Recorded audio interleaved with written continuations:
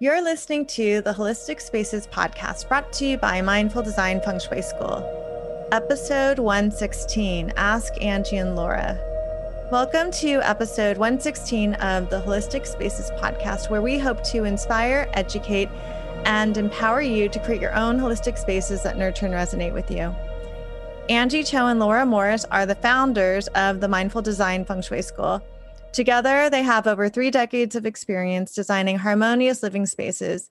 Angie and Laura have guided thousands of people to shift their energy and revitalize their lives. Mindful Design School offers feng shui courses and certifications. Be sure to check us out at mindfuldesignschool.com and holisticspaces.com. So we have a fun episode today. We're actually recording this live, or we're streaming it live on Instagram. So if you want to see what it looks like on Instagram, you can visit our Instagram account, Mindful Design School. And we also have one of our listeners with us on Zoom. So she's going to ask one of our questions, or ask her question. But we have this fun episode, which we'll try to do more often, called Ask Angie and Laura.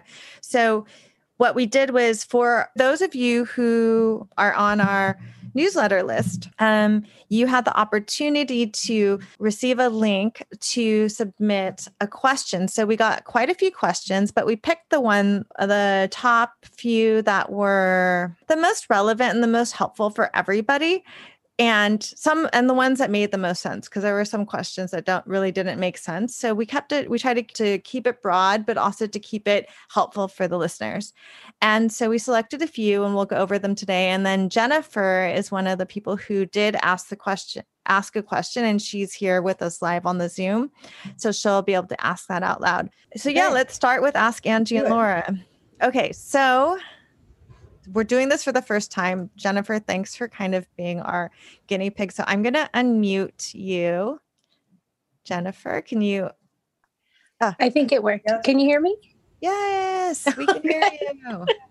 Oh, good. I couldn't get in online, so I'm looking at you through my phone. Hey, but how are you? We're good. We're good. My question is, do you have any suggestions for creating a supportive environment for an adult returning to school part-time?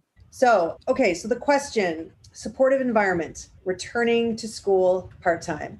Yeah, so I would say the first thing I would look at would be your desk or your workspace. Where are you going to start this new part of your life? Because it's a big deal, right? You're going back to school as an adult. You're going to be more focused because, again, when you're adults, you're like, okay, I'm going to do this right. So you want everything done, you want everything lined up and ready to go. So I would say carve out a space somewhere in your home that is your dedicated workspace that you can study in, focus in, and wherever you find that. It doesn't have to be its own little room. I mean, that's a luxury if you can have that. But if you don't, it could just be an area that you've carved out for yourself that sort of stays as that spot. It would be really good if you've kind of marked that as your territory so that you know when you go there that is when you're going into that study mode or focus. You also want to make sure that in that area that you have a really good chair, a solid chair, preferably one with a high back, supportive, to give you that mountain feeling, that support behind you, right? That cradling, nurturing feeling. And then the workspace itself, where it's positioned, sometimes you might be limited, right? And so I don't know if you've heard us talk about this before, Jennifer, but we talk a lot about the command or commanding position.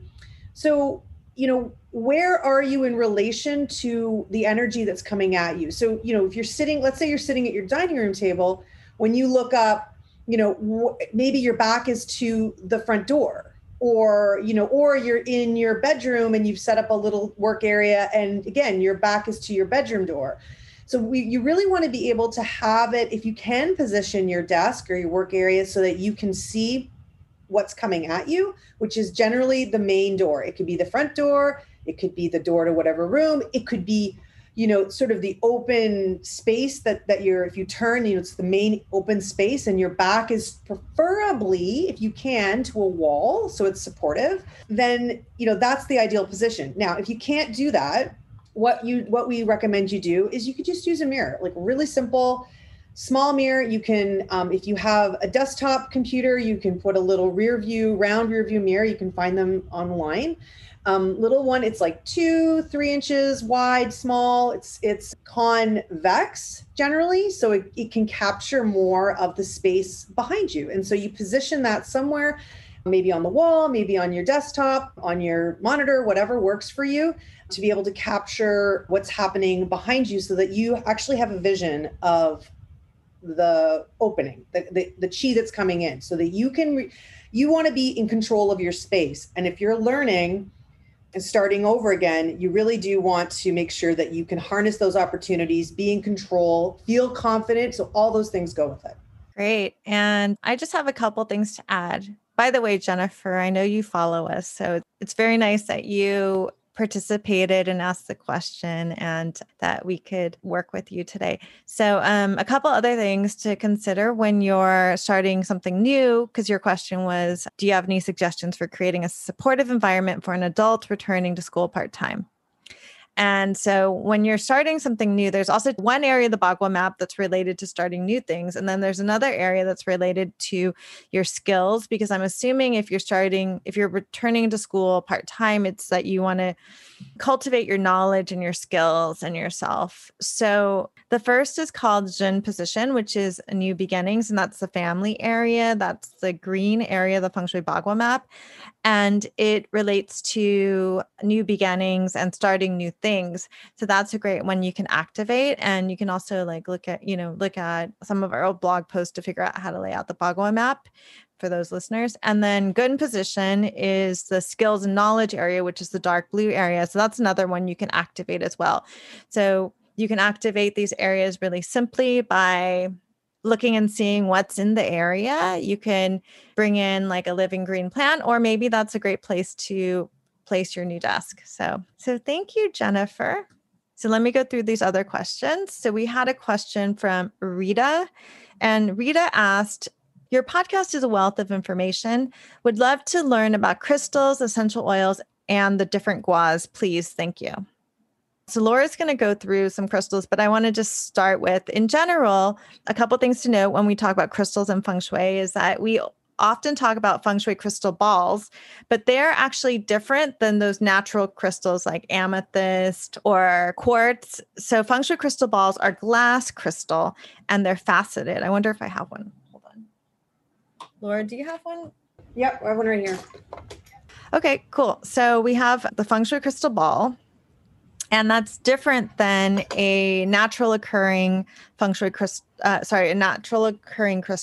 But I think Rita is talking about natural crystals. So another thing we want to do is Laura's going to go through all the feng shui bagua areas and a crystal that will connect. And you can also just go on a crystal that is the color of the gua and keep it really simple to really enhance that gua. And then another rule of thumb is do not try to activate all the areas of your Bagua map. You only want to select like one or two or maximum like 3 areas that you want to activate, because otherwise you're trying to perfect everything, and that's not what feng shui is about. So Laura's going to go through each gua. Okay. Yeah. So you had asked about activating areas, again, the Bagua with natural crystals. So what I thought we would do is we'll give you one crystal for each area of the Bagua. So a couple things you need to do before you do this is for those of you listening out there and watching, you need to understand the Bagua. You need to know what the Bagua is. You need to know how to, what it is, where it is, etc. So if you are confused and you don't know what this is, if you go to our website, mindfuldesignschool.com, if you go to blog, you can get a free download that will talk to you about the Bagua. Okay, so walk you through that. So the Bagua is a grid that, for lack of a better word, it's a grid. It's a way to look at your space and see all of the sort of elements and journey and parts of your life, right? So it's an energetic way to map out a space. And most commonly we use it on the house, but it can be used on many different things. So I'm really simplifying it here, just FYI, everybody. but it's a way to sort of map out your space so that you can sort of see what different areas of your life, what's going on, what you can do to activate them, what's happening, because it's like a mirror of your own life in a way when you know how to map it correctly. So let's assume that you've mapped it and you know what we're talking about here. I will start with, we'll go through the 9 areas. Okay. So the first area is family. It's called family or new beginnings. And that would be the one we would suggest would be green quartz. Okay. Speaks to the color, etc. The next one is wealth. So wealth is the gua connected with wealth, prosperity, abundance. And we would say amethyst. Okay. It's purple. It's, it's got the right qualities. The next area is helpful people. So this is again connected to helpful people, benefactors, opportunities, synchronicity, all those great things, travel. The crystals to activate, or crystal to activate that we would say would be smoky quartz. The next is productivity and children. This area is, again, it's about completing things. It's about your creative output. It's about things that you've made and sort of that have come to fruition, right? And children. And the crystal that we would suggest would be quartz, clear quartz. The next area is knowledge. The knowledge area is really about your own self-knowledge, the skills you need, your, meditating, your self-awareness in general, like what you do and how you feel about it, and all the skills you come along in your path. Crystals to activate, blue sodalite, we would recommend if there was one. And then we have fame, reputation. This is all about how you're perceived, your visibility out in the world, what people think of you, basically, how people see you. And the crystal we would say for this to activate would be carnelian. Career, the career gua, the career area, really it's about your path in life, your career, but really on a deep level, like the wisdom you have, like what you've kind of come on your journey, like that deep knowing that you have and that wisdom that you've attained and your purpose, etc. Crystal that we would say to activate, we would say black obsidian. Okay. And then love and partnership. Love and partnership, it's about relationships. Yes, it's about love, romance, all those things, but it's also about self-care, nurturing, female energy. And we would say rose quartz for that. And then last but not least, we'll come to the center, which is not a gua, because it's not a direction or not an area, it is the center, but it's very important and it represents unity, well-being, everything coming together, right? It's the center, the Tai Chi. So the color associated with this, it's a very earth, it's an earth earth area, and also health and well-being. So we connect this one we came up with was tiger's eye. So that is all 9 areas of the Bagua, 1 natural crystal each. Woo! Thank you, Laura. And just a little plug for the Holistic Spaces store. I do have an online store called holisticspaces.com, and we sell all of those crystals in a kit, but don't try to use all the crystals, like we said. Okay. And then the last part of Rita's question I'll touch upon is essential oils. So in general, one of our favorite essential oils to work with in Feng Shui is sweet orange essential oil, because oranges are really revered in Feng Shui because they are super young energy. They're very bright and life affirming.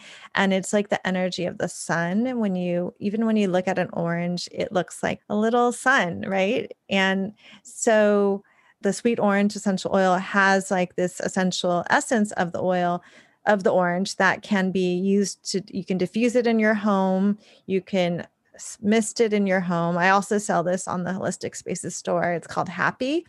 And that's kind of what orange does. It's very happy. It's uplifting. It brightens your space. And it's also a way of space clearing. So that's one essential oil that we love for Feng Shui. So thanks, Rita, for your question. And then we'll move on to the third question from Adriana. And Adriana asked, I don't have a very green thumb, and the only plant that I can keep alive is a snake plant.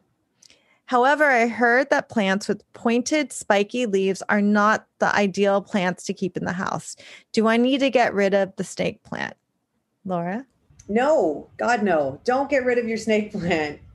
I love snake plants. they have many names, mother-in-law tongue, but let's call them snake plants. They're beautiful plants. They're super easy to grow. Like you said, if you're not the greenest of thumbs, they're so forgiving. They're so stately. When you have a really big, I have a huge one that is just, it makes the space, right? It's just beautiful. So no, don't get rid of your snake plant. So this is this thing with feng shui and plants. So, there always seems to be a lot of rules, right? Like don't do this, don't do that.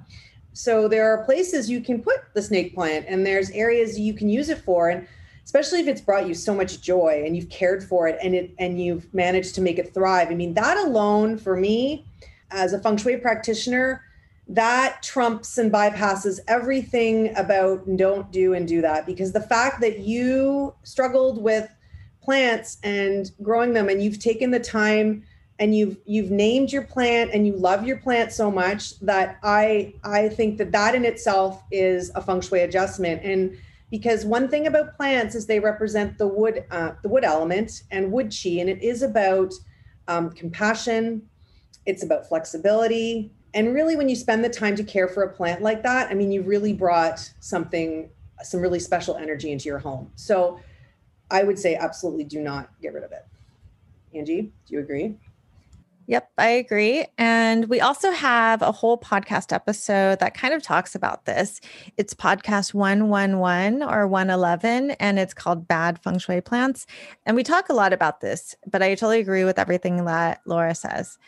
So last but not least, we have one more question. And remember, the Ask Angie and Laura questions are only open to our newsletter subscribers. So you have to sign into our newsletter, and occasionally we'll send out an email saying, hey, we're doing another Ask Angie and Laura, and you can submit your questions. Otherwise, you can also hire one of our students if you have personalized feng shui questions.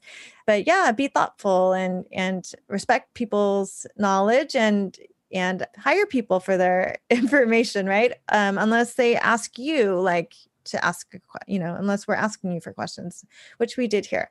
So our last question is from Deeksha, and they asked, what are some changes that I can make in my space to boost my confidence and self-esteem? Well, we talked a bit about, if you listen to what I said at the beginning for the first question, setting up your space, going back to school with the commanding position, that would be one of the things I would start with.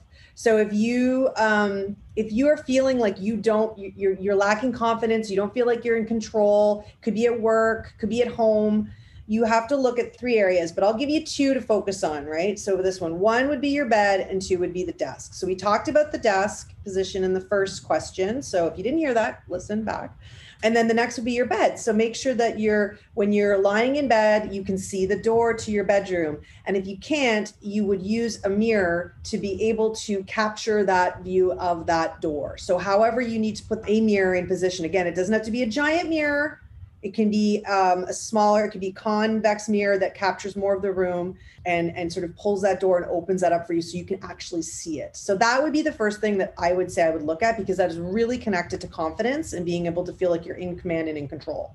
And I would also add that one of the Bagua areas that people are quite familiar with, however, they don't always know the nuances of it, is the wealth area. So that's called Shun position. And it's related to wealth and abundance and prosperity, but it can also be related to your self-worth and your self-esteem. And we're not working with you specifically, so I don't know your specific situation, Diksha, but my sense is that in general, a lot of people they ask for confidence and self-esteem, it has to do with not valuing themselves. And value and worth, self-worth, prosperity, abundance, those are all really woven together. They're deep-seated issues that are woven together and relate to that area of the Bagua map. So you can start to unpack that and work on it. That's something great to work on more in depth with a practitioner. But if we're going to give you some kind of general basic thing to do, is listen to the earlier part of this episode and find out what crystal relates to that area and use it. And I'm not going to tell you because you have to go back and listen. So you have to do a little bit for yourself. And that's part of boosting your self-confidence and self-esteem, is to take, not control, but take responsibility for helping yourself and and don't just don't just ask people for advice, but really unpack what it means to you to value yourself more, and where is this coming from, like this lack of confidence and lack of self-esteem. Great. So how do you think it went, Laura? Our first good. First Ask Angie and Laura. Yeah. Lots of technology happening here. I'm trying to work through it, but yeah, I think it was good. It was good questions, and hopefully people enjoyed it, and we can do it again. Yeah. Jennifer, how do you think our first Ask Angie and Laura went? I think it went really well. Oh, thank you. I really got a lot of information from everybody else's questions too. So to help me with my path. So I think it's a wonderful thing you're doing. Great. And thank you so much. And thank you so much for following us. I know I see you all the time on Instagram, and also good luck on your new beginning.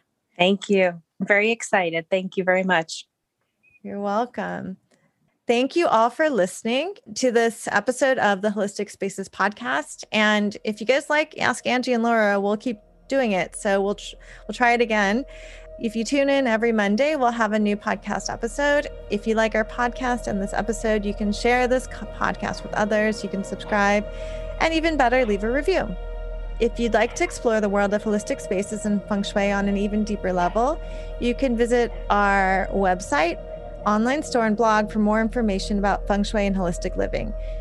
You can support the podcast by checking out our courses and certification at mindfuldesignschool.com. And the podcast is at holisticspaces.com. So thank you so much for listening, and we will see you next week.